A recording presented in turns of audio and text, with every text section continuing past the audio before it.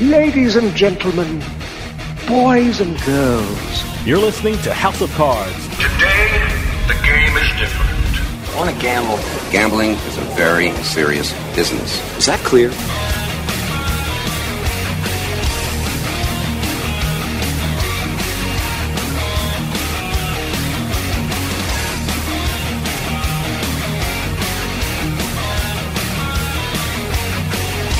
Welcome to House of Cards. Dave Weishuttle with you here, deep from the swamps of Jersey. We got a great show coming up for you. I can't believe it's been over 5 years since the U.S. Supreme Court has struck down the law which stops states from legalizing sports betting. Since then, over half the states in this country have legalized sports betting, and more states will legalize it this year.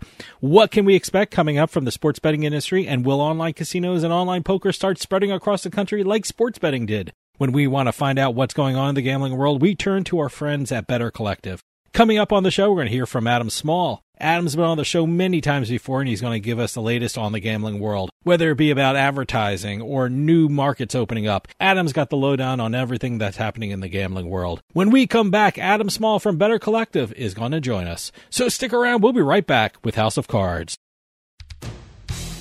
Hey, this is Dave Weishuttle from House of Cards with your House of Cards gaming report for the week of August 14th, 2023.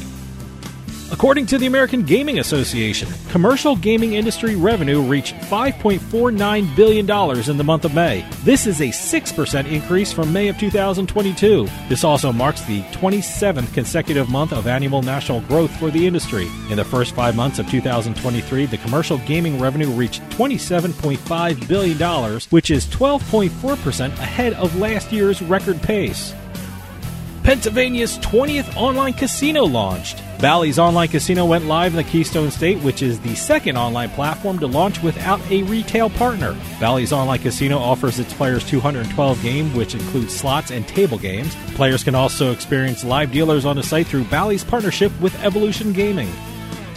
And finally, if you love the NFL and you love playing slot machines, you're going to have fun in September, because that is when Aristocrats NFL licensed slot machines are scheduled to hit the gaming floors. Players will be able to choose their favorite teams, which will then trigger different graphics and imagery depicting their chosen team. This marks the first time the NFL has entered into a casino licensing deal. Can't wait to try it out. Have any news or tips regarding casinos, gaming, or legislation? Send us an email at newsroom@houseofcardsradio.com and follow us on Twitter at HOC Radio.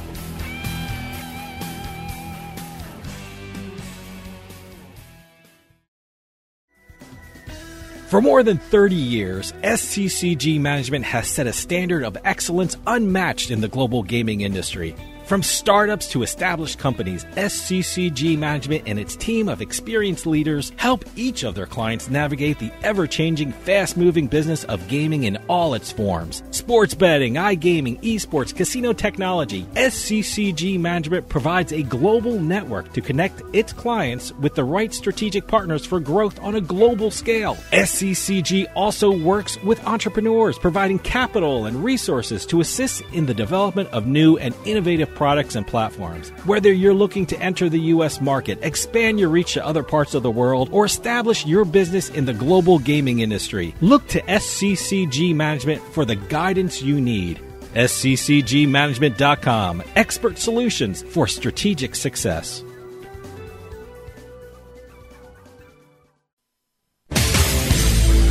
You're listening to House of Cards.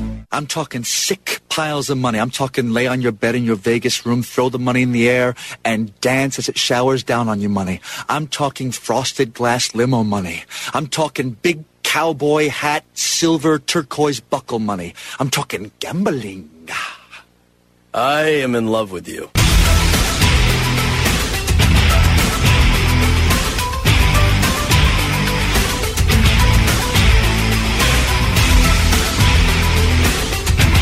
Welcome back to House of Cards. Dave Weishuttle with you. It's been over 5 years since the U.S. Supreme Court struck down PASPA to allow states to legalize sports betting. And since 2018, it's been one big story in the industry after another, whether it's new states coming on board, the new rules and regulation, and what operators are dominating and what others are folding up or getting acquired. The news has been nonstop. And when we want to find out the latest in the industry, we always ask our favorite guest and brand new Florida resident, Adam Small from Better Collective. Adam, as always, welcome back to the show. Man, it's so great to be back. I can't remember when the last time I was on was, but I love this show. It's always been one of my favorites, and thanks for highlighting my new home. Yeah, to be in Florida. Yeah, congratulations. A big move to Florida. I hope everyone's settled down now. Everyone's getting into a routine now down in the Sunshine State. It's awesome. Loving it here. The kids are really happy. We bike everywhere all the time. It's a little hot this time of year, a little hot, and the weather's a little wild. We get like these 100-degree days, and then we have these crazy thunderstorms. But we're loving it so far, and hopefully I'm actually able to bet on sports here at some point, because that seems to be like a very will they, won't they situation. Well, let's talk about that. You brought it up about Florida, and that state seems to be one of the biggest stories in the sports betting industry. I want to get your take on the status of sports betting in Florida. I mean, I talk to a lot of people in the sports betting industry, and they tell me the situation is fluid, which is usually a polite way to say it's very confusing. But you're but you're down there and you see what's going on. So as we're speaking today, what's happening in the state of Florida with regard to sports betting? Well, it's like, you can back up and just say, like, at least we're not California, right? Yeah. But, no, I mean, I kind of like take this bird's eye view of everything because, as you know, Dave, I've been observing and been part of this whole thing since before the PASPA repeal happened. Sure. And, at that point we had New Jersey that was clearly coming in, and then West Virginia earlier that year said that they would do it, and Pennsylvania similarly. They had passed laws that said sports betting would happen if the Supreme Court overruled PASPA, or, if it was allowed federally. And since then, we've now got more than half the states in the country involved. But the big four states, Florida, New York, Texas, and California, have kind of all been white whales in their own unique ways, all four of them. And if you'd asked me 3 years ago which of these states we'd have by 2023, I'd probably have said none of them. So The fact that we now have New York with a fairly vibrant sports betting market, and Florida with a possible, once in future sports betting market happening, I think it's a fairly positive development. So, you're asking what's going on down here. What's my take? Mm-hmm. Well, it is an interesting situation. It's a state that has decided for, the majority of the gambling stuff that goes on here, that it runs through the Seminole tribe, which owns Hard Rock. Playtech now, the Israeli, I believe, gambling company now owns part of Hard Rock, but the Seminole tribe is far and away the dominant player in this game, and they were able to secure a legislative victory that gave them a sports betting monopoly in the state. But before that could really fully play out, it got tied up in the courts and continues to be. And the tribe got a ruling in its favor recently that said that they could launch online sports betting in the state, but it may get repealed again, may end up in front of the U.S. Supreme Court even. And because of that, there's some uncertainty around whether or not they're going to relaunch until this is fully settled. And I think it makes a lot of sense. If I were them, I'd be very hesitant about it. You got to think that from a customer viewpoint, where it's not just Hard Rock, it's also, the offshores and their local bookie and so on. If you're an existing sports bettor or someone thinking about betting on sports, and you see Hard Rock come online as an option that's saying they're the only real legit game in town, and you move your business there, and then like a few weeks later you find out that they're no longer in town, you really have had a negative experience in a variety of ways. You may not trust them as much with what they say. You may not take them so seriously next time they say they're the only game in town, once this is all settled. So I think they're very hesitant to temporarily launch if they're not sure it's going to be permanent. And my understanding is that, their lawyers are evaluating things and trying to decide what they want to do and how likely it is that they would have to go back offline, and we'll make a decision based on that. Yeah, I'm very curious. Where does Florida go from here? I mean, are the state legislators getting involved with the issue? Are they coming up with some kind of plan or resolution? Are they waiting for the courts to have their final say in everything? What are you hearing down in Florida? Because this has been going back and forth a lot. Yeah, I haven't heard anything about any specific legislative activity. I mean, obviously, the FanDuels and DraftKings of the world have, tried to weigh in and see if they could get an alternate solution down here, but it just doesn't look like that's at all likely to happen. I think that the real options are either, it's Hard Rock only or it's nothing. And I think it is going to be Hard Rock only. I just think it's a matter of time for this to all play out and, the possible additional levels of litigation that could happen. But no, I don't think the legislature really wants to get involved in this. They really don't like doing anything at all that pisses off the Seminoles. Mm-hmm. But I think they also just would rather not be doing anything at all on this. And it makes it easier, I think, just to say, well, we'll just wait and see what the courts say. I'm not even sure there's anything they can do. Yeah. So it's pretty crazy. I mean, I've been here a really short time. I'm not entirely sure how long and how often the Florida legislature is in session. But if it's anything like Texas, it's just kind of crazy how condensed everything is. I think Texas meets for like 3 months every 2 years or something like that. This is a state of 25 million people or whatever. You got a lot of business to do in that time, right? Yeah, no, it's. I know they have a problem with their power grid. I can't believe they're not meeting every week on that one. But stick around. We'll be right back with more House of Cards.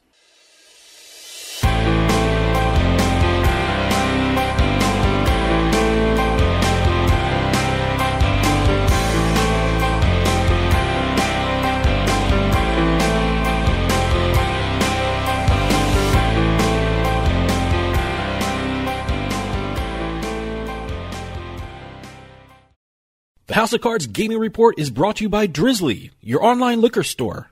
Available in over 95 cities across North America, Drizzly offers a huge selection and competitive pricing with a side of personalized content. Now there's no need to leave the house. Get alcohol delivered in less than an hour by Drizzly. Head on over to drizzly.com and order today. And now get $5 off your first order of $20 or more when using our promo code DRINK19 at checkout. Shop beer, wine, and liquor with drizzly.com. You're listening to House of Cards. And in Baccarat, boo, 30 carats, 7-card stud, blackjack, and craps, too. I'm just a fool for gambling.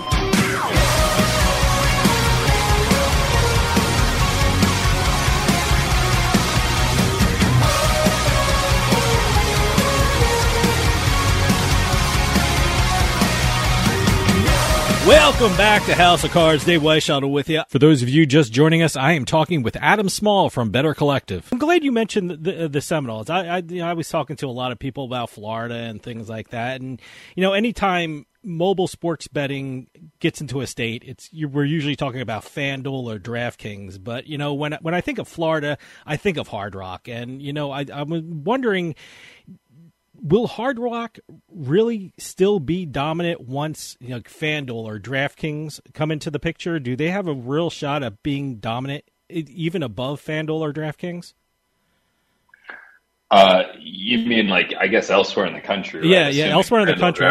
It's either FanDuel or DraftKings, number one or number two. When I think Florida, I just automatically think Hard Rock, and I would think they would be the dominant site when Florida gets sports betting and online sports betting. I would think Hard Rock would be up there, right up on top. Yeah, assuming they're, if they're the only one, which is looking like the most likely thing that's going to happen down here, then they're going to be huge, and it's going to obviously tilt the nationwide market share pretty hard in their direction. It's not going to put them above, FanDuel, DraftKings nationally, but having 100% of the market, and Florida is actually going to be the biggest state that has sports betting, because I believe Florida's passed New York in population as of 10 or 15 years ago. Sure. It's gonna make a big difference in their national footprint. But I also understand that Hard Rock's going to be going live in a number of states soon, and so they are finally, after a long time of talking about it, making a real push into the, I guess, quote unquote, national sports betting market, the multi-state sports betting market, we'll say. And I think that they're for real. I think they're a really interesting player. I've been having these conversations for a year or so around just like this kind of the broader concept of this kind of second wave in the U.S. where you had the first wave of legalizations in like 2018, 2019, where a lot of states came in and all the way through really even 2022 when New York came online, just had a steady stream of new states coming online. And it's still going on today. We're going to have North Carolina fairly soon. That's a really big state. Kentucky, kind of a mid-sized state, but these continue to happen. They're slowing down, but they're happening. And early on, it was just very clear, like FanDuel and DraftKings were the undisputed leaders. They were way, way, way ahead of the pack everywhere. Mm-hmm. And then, BetMGM started becoming a bit more relevant. Caesars started making a bit more of a push. They've struggled, but they've pushed. And there are a handful of other brands that have made an impact here and there. Bet365, I think, has done okay in Ohio, for example. But there's been a lot of talk about, what is the market going to look like in 5 or 10 years? Yeah. Is it still going to be this FanDuel, DraftKings, maybe BetMGM sort of group at the top? Or, are there going to be other operators that make a real push and become actually relevant? And my belief is that, one, yes, there will be other operators that come into the mix and matter and possibly challenge for the top spot even in certain states. And then the question is, who are those operators? Which are the ones that have a chance? Because you see a lot of European operators. You saw 888 making a play in the U.S., Unibet, some of these brands, Tipico, that it's kind of like, you're incredulous probably. I'm incredulous that these brands are going to make a difference. But on the other hand, you got Fanatics. They're very, very relevant U.S. footprint, just not in sports betting, but in sports, very relevant footprint. You've got Bet365, which is probably the class of the class globally in sports betting. How do they fit in once they really start investing in the U.S.? I think we're kind of getting a little taste of that in Ohio. But they just didn't have the user base that FanDuel and DraftKings had. So they got more uphill climbing, but they could be relevant. I believe that they'll matter. I believe that Hard Rock is another one that is going to matter in the U.S. I think Hard Rock, has broad access to a lot of markets and to a lot of customers that both maybe in their actual databases, but certainly that are familiar with their brand because they've been pretty ubiquitous in the U.S. for, the entirety of my life, I would say. I think that they'll make a play. I think that they will be relevant. I think that there are different constraints on them because of being owned by the Seminoles that have very specific goals compared to like a shareholder-owned brand like DraftKings. Yeah. And I think that, it's something that people may need to temper their expectations. My understanding is that the Seminoles place a very high priority on being profitable, on having a certain amount of revenue pouring in that, is being counted on to fund things that they need for the tribe. And so it's not quite as simple as like what DraftKings does, where they just go totally kamikaze everywhere and spend all their money and don't care how much they lose. Obviously I'm oversimplifying, but bottom line is Hard Rock, it's a different company. They've got different goals, but I do think that they have a real chance to be relevant in a number of markets around the U.S.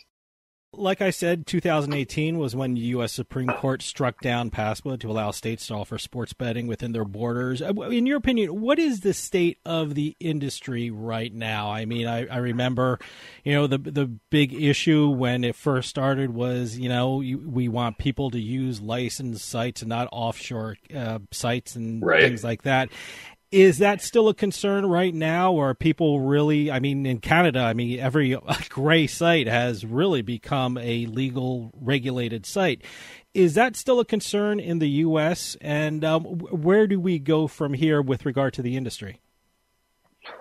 I don't think it's as big of a concern now. I think it was something I was definitely hearing a lot of in 2018, 2019, and even earlier when it was just New Jersey doing online casino and poker, and a couple other, Nevada had poker and Delaware was doing their thing.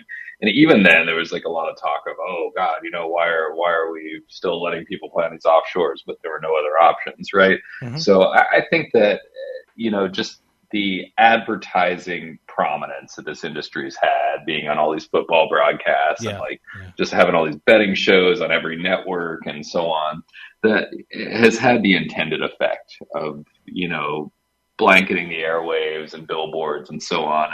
And people know that there's legal sports betting out there at this point.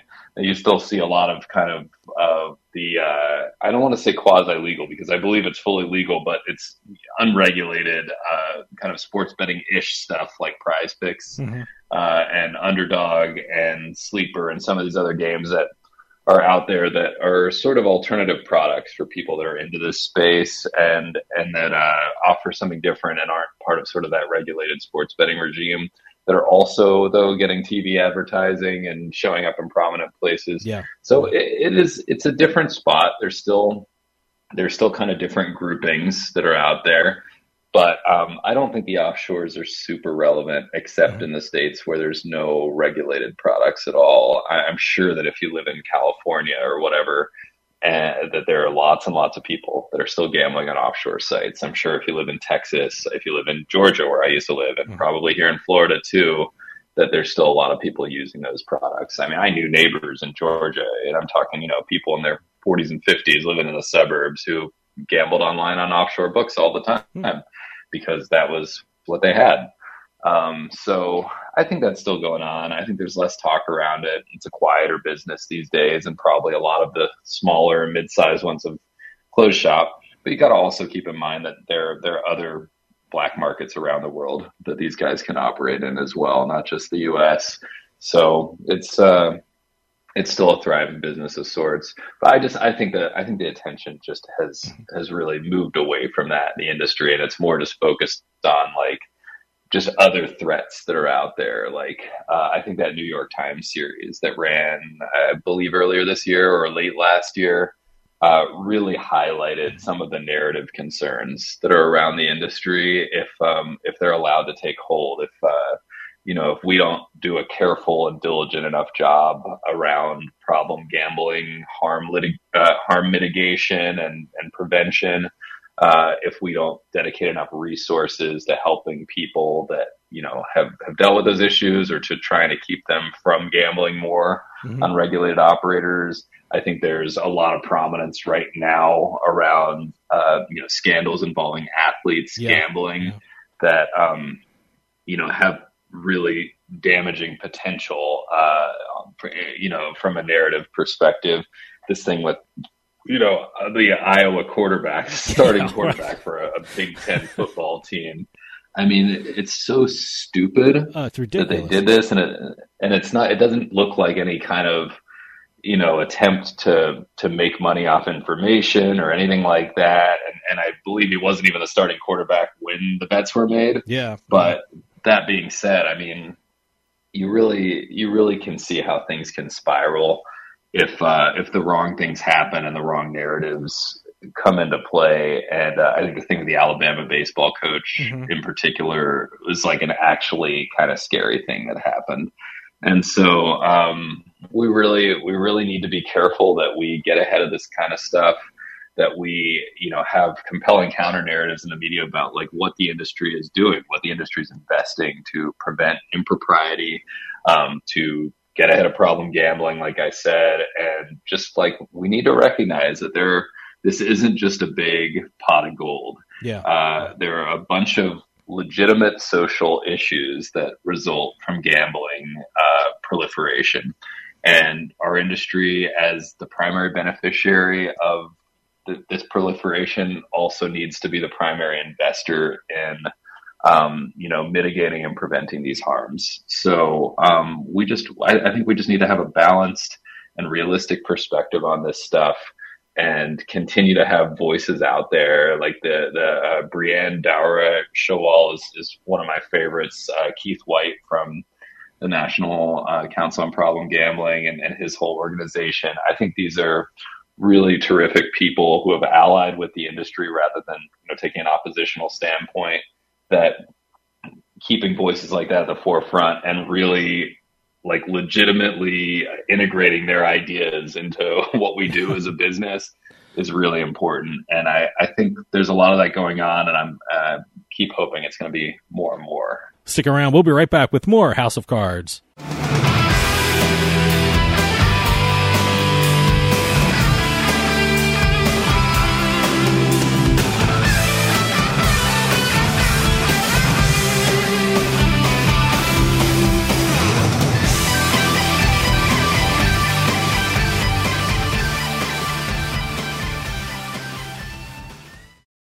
Some people like knocking boots. How'd you do? While others get lucky. And some just get it on.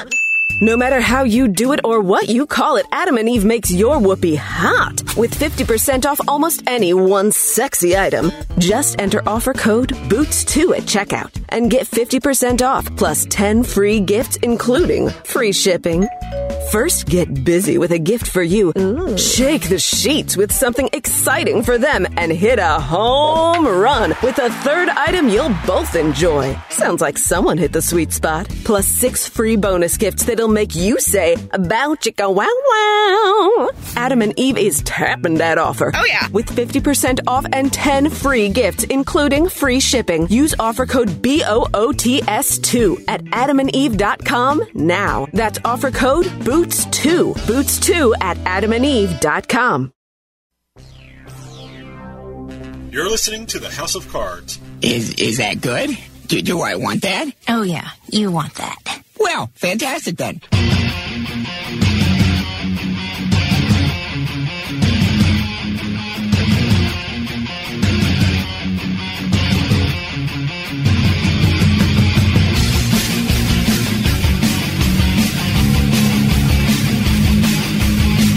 Welcome back to House of Cards. Dave Weishaupt with you. For those of you just joining us, I am talking with Adam Small from Better Collective. Well, let me ask you about the rules and regulations of sports betting. I'm sure everyone out there knows that in order to allow sports betting, states have to pass their rules and regulations. And one of the most interesting things in working in the gaming industry is that every state has different rules and regulations. I know a lot of people say they want to do the right thing, but, the right thing changes from state to state. In your opinion, are the rules and regulations for sports betting effective in allowing the sports industry to grow in a responsible way, or do you think that the regulations for sports betting need to really adapt better to the changing markets? I mean, you mentioned these quasi sports betting outfits like Prize Picks and things like that. Do better rules and regulations have to be passed to really fit everyone in under the protections that the regulations of a state has for sports betting and sports betting-like activity? Yeah, definitely. I mean, with stuff like these sort of like fantasy betting hybrid sort of things, or some would call it like house-backed fantasy betting or whatever, house-backed fantasy games. I think that in these particular cases, yes, regulators need to get involved, and I hope they do. I think that these are really good companies for the most part, run by really good people. I'm personally friends with a lot of people at Prize Picks, really admire that company, really big fan. Same with Underdog. I have just really, really great sentiment toward both those companies. And I think they exist in a space that's tricky right now because you can't be a regulated operator for a product that the state isn't regulating. So, I mean, it's the same thing that FanDuel and DraftKings were in years ago, where they were operating as daily fantasy product. It wasn't regulated. Some of the states were saying it wasn't legal, but the states also weren't creating a framework to provide this product. So, I mean, the options are basically never have this product or create it in a sort of like legal limbo or quasi-legal status until the state does act. And we had this with online poker for years and years and years, right? Yeah. So, I mean, this is a real dilemma that people trying to innovate and create new markets face when it's a product that the state would typically be regulating. If it's not regulated today, it will never get regulated if it doesn't exist, because the state's not going to regulate something that's not even out there. So you just kind of are stuck unless you're willing to kind of push those boundaries a little bit.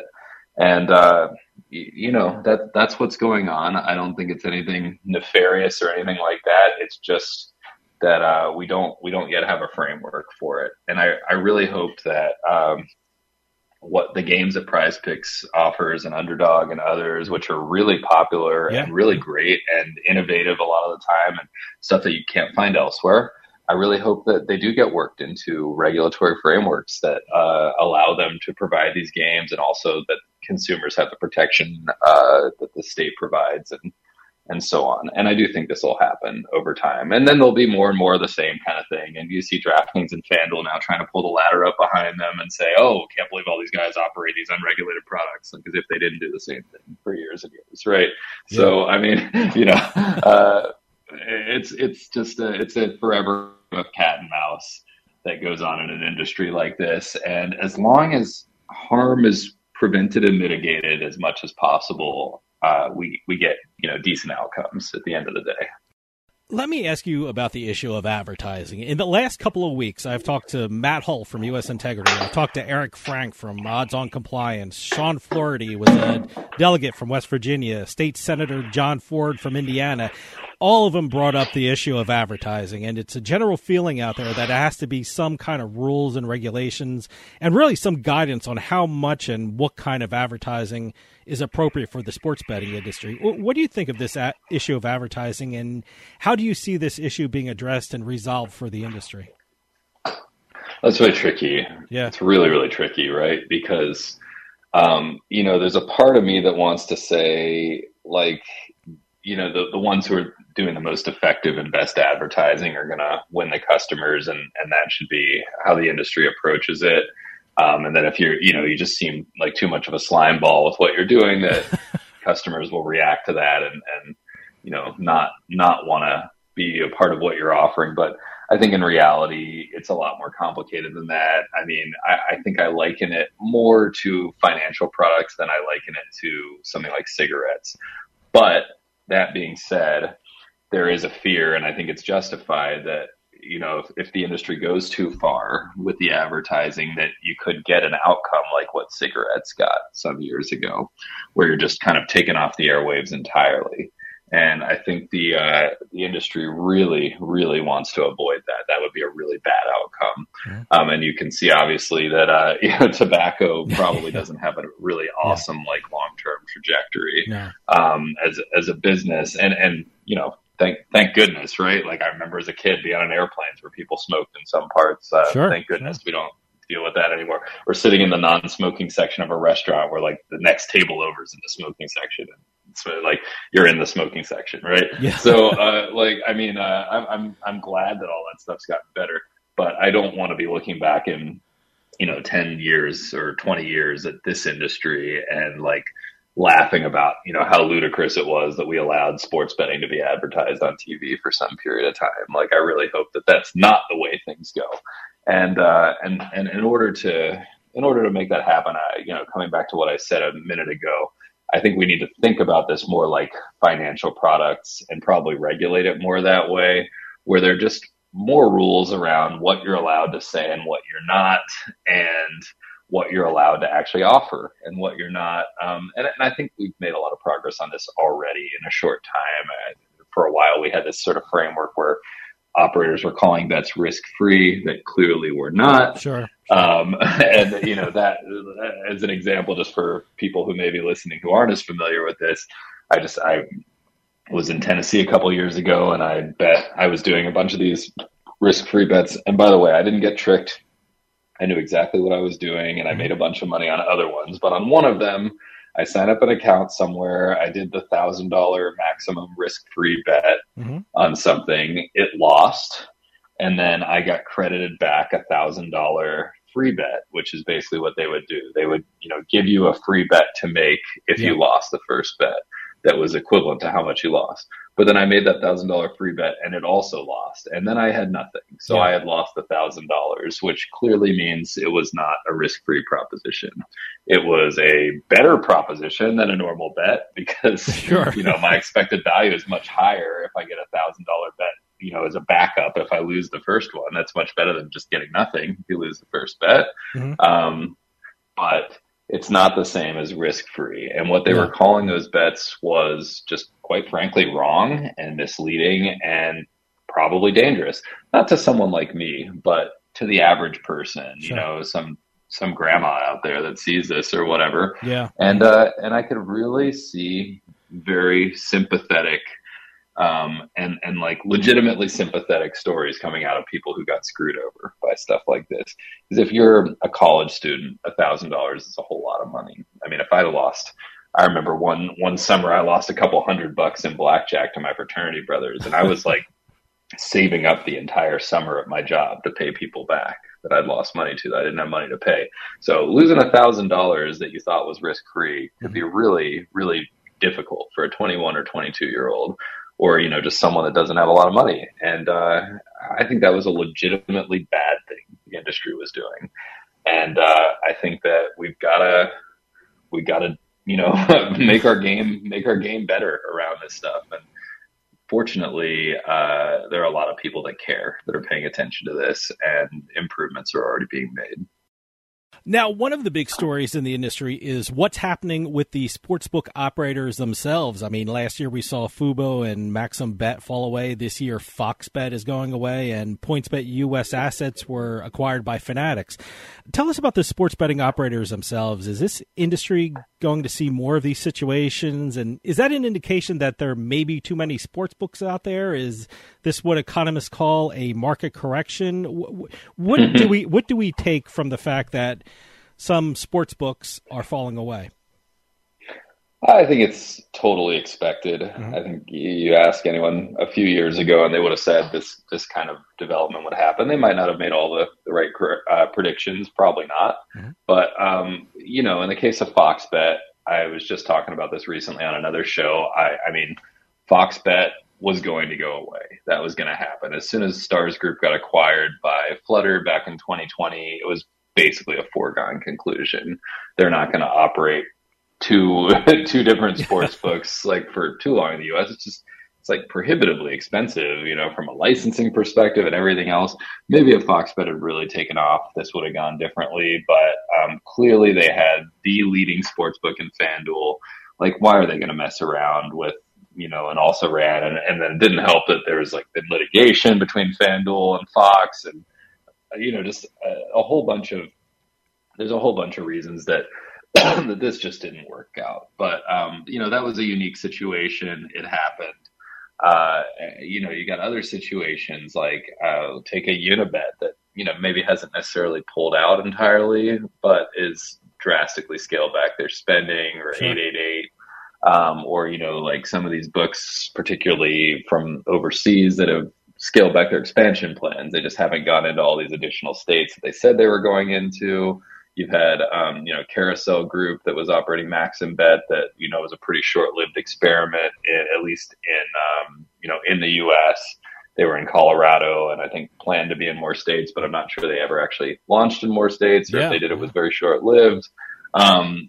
So you got situations like that, just where people, you know, come out and try to play and then realize it's tough and give up. And then you got other situations where you have a company like PointsBet that came in, had some decent plans, obviously had an uphill climb, dating back to, I remember hearing about them first in 2018, and my good buddy Seth Young was working there at the time and talked them up to me, and I actually played on there when they launched and found it pretty fun and interesting, just, you know, a little bit unique, but they had a big uphill climb just based on user base and not having it compared to, you know, companies that already had been operating in the US in some form or another.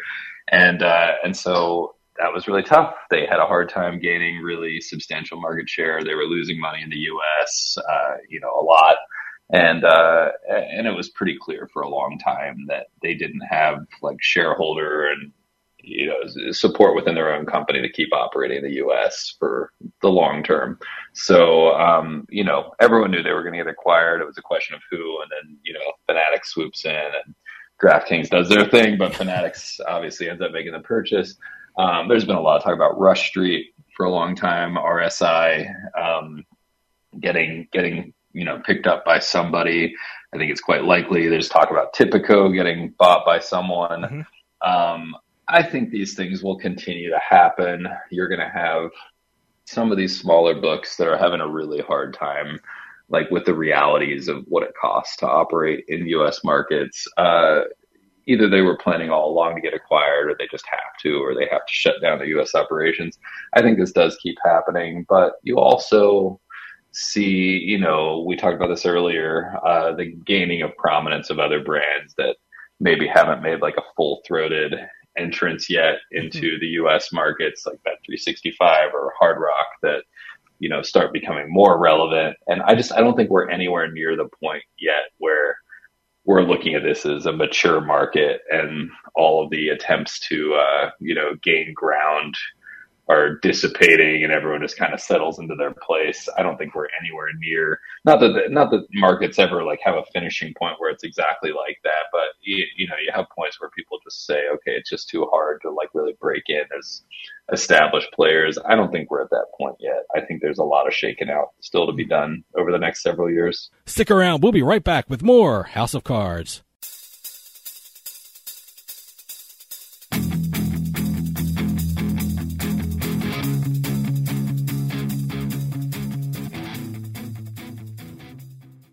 Attention.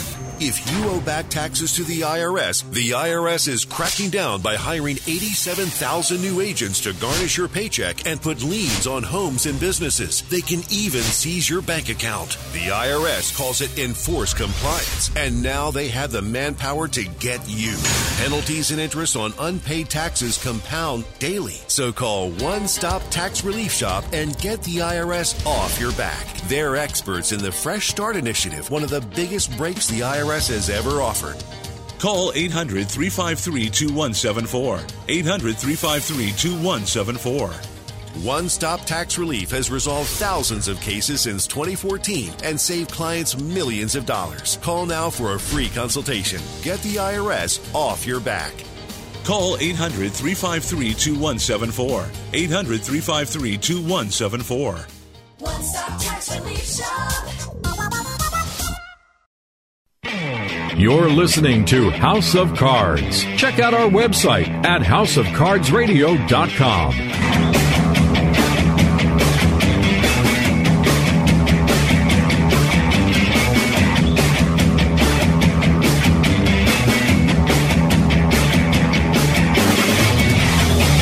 Welcome back to House of Cards. Dave Weishottle with you. For those of you just joining us, I am talking with Adam Small from Better Collective. Well, let me ask you about these mergers and acquisitions. I mean, a lot of people are seeing the sports books and gambling operators doing deals with like media companies or other companies that don't do sports betting or gambling directly but are affiliated with the industry. Do you think this is going to be a big year for that? And do you think those deals have cooled off? And is that a way for sports books and gambling organizations to do a deal with a media company to get a leg into the forefront and get their voice out there? Yeah, I mean, I think that it ebbs and flows a bit. Mm-hmm. I think Barstool, I guess, is probably the most prominent example of the thing you're referring to, or Fox Bet, I guess, which we were talking about earlier, right? Where you got some sort of like existing media brand that either gets acquired or brought into the fold or partnered with. There's certainly been a lot of buzz all the time for years about ESPN, right? Yeah. Are they going to like formally ally with a single book, right? Yeah. Obviously DraftKings would probably, give them everything to be partnered with them just because it makes so much sense for them particularly. But ESPN has been kind of coy, and they have these different conversations like where, yes, maybe they're going to have their own sports book, or maybe they're not, or maybe they're going to do more advertising, maybe not. Like they have different messages that they seem to send out. And then there's also this sort of like there's this backdrop of like ESPN might get spun off from Disney, right? Or might get sold to somebody else or whatever. So that's really the big one. There's obviously there's other media companies in the space that are of interest, but I think that's the really big one. I think that the Barstool thing in particular, it looks like maybe it's going to end up being a flop for Penn National. I think that it's going to really make people hesitant about coughing up a few $100 million for some really spicy media brand, which is really the option, right? Like you want to run a sports book, you're not going to be able to go buy ESPN.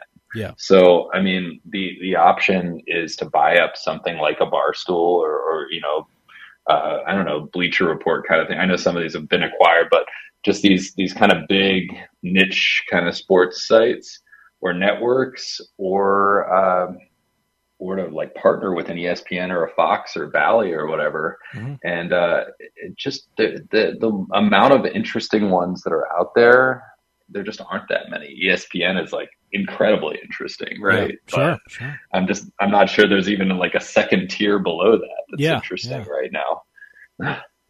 Well, let me ask you, one of the big things and a big topic for a lot of gambling operators is online casinos. I mean, here in New Jersey, where I live, we have sports books like DraftKings, FanDuel, BetMGM, Caesars, but all those mobile sports books have online casinos attached to them. I know Saturday morning, DraftKings has their DraftKings online casino report on television, so there's always that. Now, in the past, states have always been reluctant to allow online casinos. Do you think that's going to change pretty soon? Because, I mean, there's a huge push for online casinos now.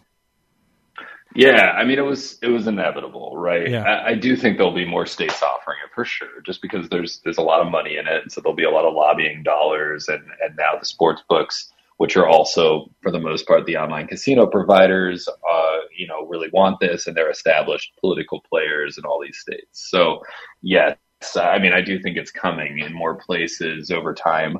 Do I think it's going to proliferate as easily as sports betting did? No, I don't. I mean, I just think it's a harder sell, and they're going to be, like sports betting, every state's going to be different in their approach to this, but there are going to be a lot of states that have an issue with it for one reason or another, or it's just harder to get across the finish line. But at the end of the day, you got a lot of starving budgets in states, and they love, getting more money in for their lotteries and for their, whatever gambling taxes they do. And this will be no different. And, in the end, it's going to be an opportunity. They're going to see how much Pennsylvania is raking in off that 50% slot tax. Yeah. And they're going to want to get in on that. So I do think it's coming to more places. I think, DraftKings buying up Golden Nugget is going to be prescient for them. It's going to work out well over time. Do I see it in 30 states in 5 years? No way. Mm-hmm. But I definitely think there are going to be some states that get involved. And I would bet that 2 years from now, we got at least 3 or 4 more states do an online casino, or at least that have passed legislation. You just mentioned Pennsylvania. They just went live with Bally's online casino, and that's like their 20th online casino, and New Jersey has 30. I was shocked to find out that New Jersey has a lot of online casinos like that. But why do you think states have been so reluctant to allow online casinos? I mean, they seem to really welcome sports betting, but are really pushing away online casinos. Well, they're reluctant to allow all of it, honestly. And the reason they're allowing it is because of the money. Yep. They just, for the most part, they see an opportunity to, help their budgetary situations, which are probably there are probably 50 challenging state budgets situations in the country, one for every state. And so they see this as a way to help with that. And so I think that it took a while for them to get in the door, particularly in some of the states that have legalized more recently. And every state has its own issues. Some states have constitutional issues. Some states have incumbency issues, like Florida with the Seminoles and tribal compacts and stuff like that. And so it's tricky. And I think online casinos, did not have what the sports books had, which is, advocacy coming from well-known celebrities like Roger Goodell, or, maybe he wasn't specifically involved, but, league commissioners and teams and players and people that legislatures would have people that would want to get their autographs and stuff like that. I think people underestimate how human people are in legislatures and regulators, and how exciting it is for them to meet celebrities and stuff like that. And the leagues have taken advantage of this. Yeah, it's not just giving people their favorite whiskey in a smoky room or whatever. A lot of the time, it's just genuinely getting them excited about, what doing this could mean for, them and the states they represent.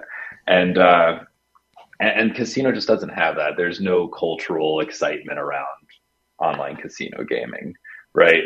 There really is with sports betting. It's something everybody talks about sports all the time.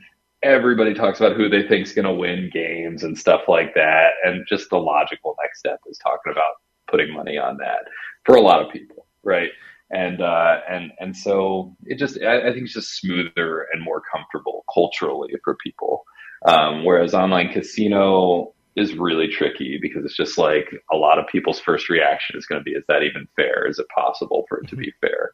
Obviously, we know a lot about this. We're in the space, but I think it's a harder sell. It's kind of hard to believe that, you know, if you're playing blackjack online and you can't see the cards, that you're sure that if you know, every time you bet more money that the house doesn't take an extra edge or something. Like I understand a lot more about it than the average person, but it's still like, it's weird for me to even think about playing blackjack online. Like, not because I think I have a less chance of winning. It's just like, why? Yeah. Right. Yeah. but I think that it just takes people more time to wrap their head around it. And I think that's the biggest issue. And poker's this whole other can of worms. Yeah, because it's played peer to peer, right? Yeah. Well, let me ask you about that. Because just this morning I saw a television commercial for PokerStars, which is, you know, becoming a common thing in New Jersey and Pennsylvania to see these commercials for online poker. What do you see as the future of online poker in the U.S.? I think it's going to be small. Mm-hmm. I just think it's going to be small for the foreseeable future. Because it's taking so long to get more states, it's taken so long to get interstate cooperation and player pooling, and it just doesn't feel like a priority to anybody, whether it's legislatures, the gambling companies themselves, etc. The people that are really doing well in poker, like World Poker Tour, for example, you know, just like the big businesses, Poker Go and so on, just aren't the same players as the major players in sports betting, or like the people who would probably benefit from online poker regulation, like, you know, BetMGM and you know, Flutter. So it's really, I don't know, it's tricky. Like, I do think it's going to matter. I think there will be more interstate online poker and bigger tournaments down the road, but I'm just not as sure. Like, there's always all this debate around, you know, the World Series of Poker had such a big turnout. Is there going to be another poker boom? And then I hear people say, oh, there's no poker boom. There's no new poker boom coming. I just think the answer is it's complicated. Yeah. Maybe there just are, because the poker boom happened, you know, about 20 years ago when it started. Maybe there are just a lot of people who are in their 20s then, who are in their 40s now and have more money, that enjoy poker because they were doing it a lot when they were young. And it was something they got into, and now they have the money, and maybe once a year they can take a flight out and play a poker tournament or whatever. And because of that, you know, you get a lot of people with the means who can do something like enter the World Series of Poker. Maybe, right? There's probably a bunch of reasons around all that, but I'm not as sure that there's like a really big mass market for just like sitting online and grinding all the time. And particularly like cash games, God, they're miserable now. I mean, I've played all night at Harris Cherokee a few months ago with my buddy who lives near there. I'd never been there in 12 years living in Atlanta. I'd never made it up there. It was 2 hours from my house before I moved. And, you know, we were drinking, so we were having a good time just playing stupid and whatever. But the games are so slow, so dead. Yeah. It feels like such a miserable place. You look around the table, you see miserable people sitting there. And playing a tournament is different. Playing a tournament's kind of fun. It's kind of exciting. Like, the tournament's going somewhere. Yeah. But grinding cash just isn't fun anymore. The average player got too good, too tight. And you know, I'm just not sure that there is a recovery from that ever. I'm just not sure, because online poker was making so much money off cash games, just running all the time, and limit cash games particularly. I just don't think that's coming back ever. Mm. So I don't think it's a real big, you know, likelihood that there's real revenue coming from that in the U.S. in the future. Well, what would it take for online casinos and online poker to really make a dent in the industry? Will it take a big state like New York to say, yes, okay, we're going to have online casinos and online poker? Because let me tell you something. A couple of weeks ago, Rhode Island just made online casinos and online poker legal, and, you know, it's great and everything. I don't mean any disrespect to Rhode Island, but everyone said, hey, that's great, and then just moved on. Will it take a really big populated state to legalize these two online properties to make it relevant, really, in the industry? Maybe. It's really hard to say. Coincidentally, I'm going to Rhode Island in a few weeks. Can you apologize for me? Or I've only been there once in my life, about 20 years ago, and I was thinking that. I was like, I could gamble online while I'm there.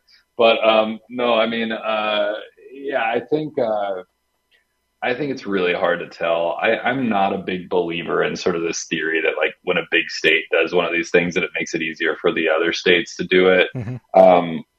With online poker, it's a little bit different because the existence of interstate pooling means that a smaller to medium-sized state can legitimately enter into the online poker fray, which just wasn't possible before. Like, I remember Delaware had online poker, but like only in their own state for a while. It's like, I mean, there aren't enough people in Delaware to like fill a poker table, you know, like what's the point? So you can't expect that to be anything at all relevant, right? Poker is a game where you just need liquidity, you need critical mass of population. So I think it's very important that you have this possibility of interstate player pooling, which we now have. And that means that, you know, I don't think that a state like Kentucky or West Virginia or, you know, Alabama or you know, whatever, really needs to think when they're making these decisions, like, am I going to be able to have something relevant here? Like, they can just enter into what's out there, into that framework. And that helps a lot, but it also means that, you know, big state decisions are kind of less predictive of what the smaller states are going to do. And I think, as we've seen in sports betting, it's a different kind of push in every single state. It's a big, hard push. And the New York Times article about the push in Kansas, to me, really highlights that, because, like, anywhere, right? Like, no offense to anyone, but I mean, it's just not a state that anyone who doesn't live there thinks about ever. And, and it, you know, maybe in the NCAA tournament every year, right? But, yeah, I mean, again, no offense to Kansas, to be clear. So in the last couple of minutes, West Virginia, so I get it. Right? In the last couple of minutes, we've crapped on Rhode Island and Kansas. So right, right. We're all around. We're all around. Send on small states. But send like all I your said, email to Better Collective. I'm from West Virginia. I get it. I'm from a small state that also is often considered irrelevant for everything, but. All this just to say that even for these small states that don't have big populations and big markets, you still have like a furious lobbying push to get it done. You know, it's not like Kansas is calling up FanDuel like, hey, what's the best deal we can give you? Yeah. So, yeah, it's tough, and it's going to be tough with casino, even tougher because you won't have the sports leagues backing you up and all that. So, really hard to say, but I do think we'll have more states like in the relatively near future. Adam, we're running out of time, but can you give out the website for Better Collective so people can check out all the great things Better Collective is doing in the gaming industry? Yeah, I'll give you a few. I mean, Better Collective's website is really kind of like a corporate website because they're a publicly traded company. They don't have like any products on BetterCollective.com specifically, but for the U.S., I think people will be very interested in what's going on at the Action Network. And at VegasInsider.com, USBets.com is one of the ones that I work on more closely, as well as SportsHandle.com, which reports on industry news. We've got all kinds of stuff going on. We also just recently acquired a company called Playmaker that does all kinds of cool stuff on social media. So yeah, you can check us out at any of those places. Adam Small from Better Collective, thanks so much for coming on and giving us the latest on what's going on in the gaming industry. It's always great to talk to you and get your perspective on the industry. So please come back on. It's always great hearing from you, and thanks for coming on now. Thanks for having me. Well, that'll do it for us this week. We'll see you next time with House of Cards.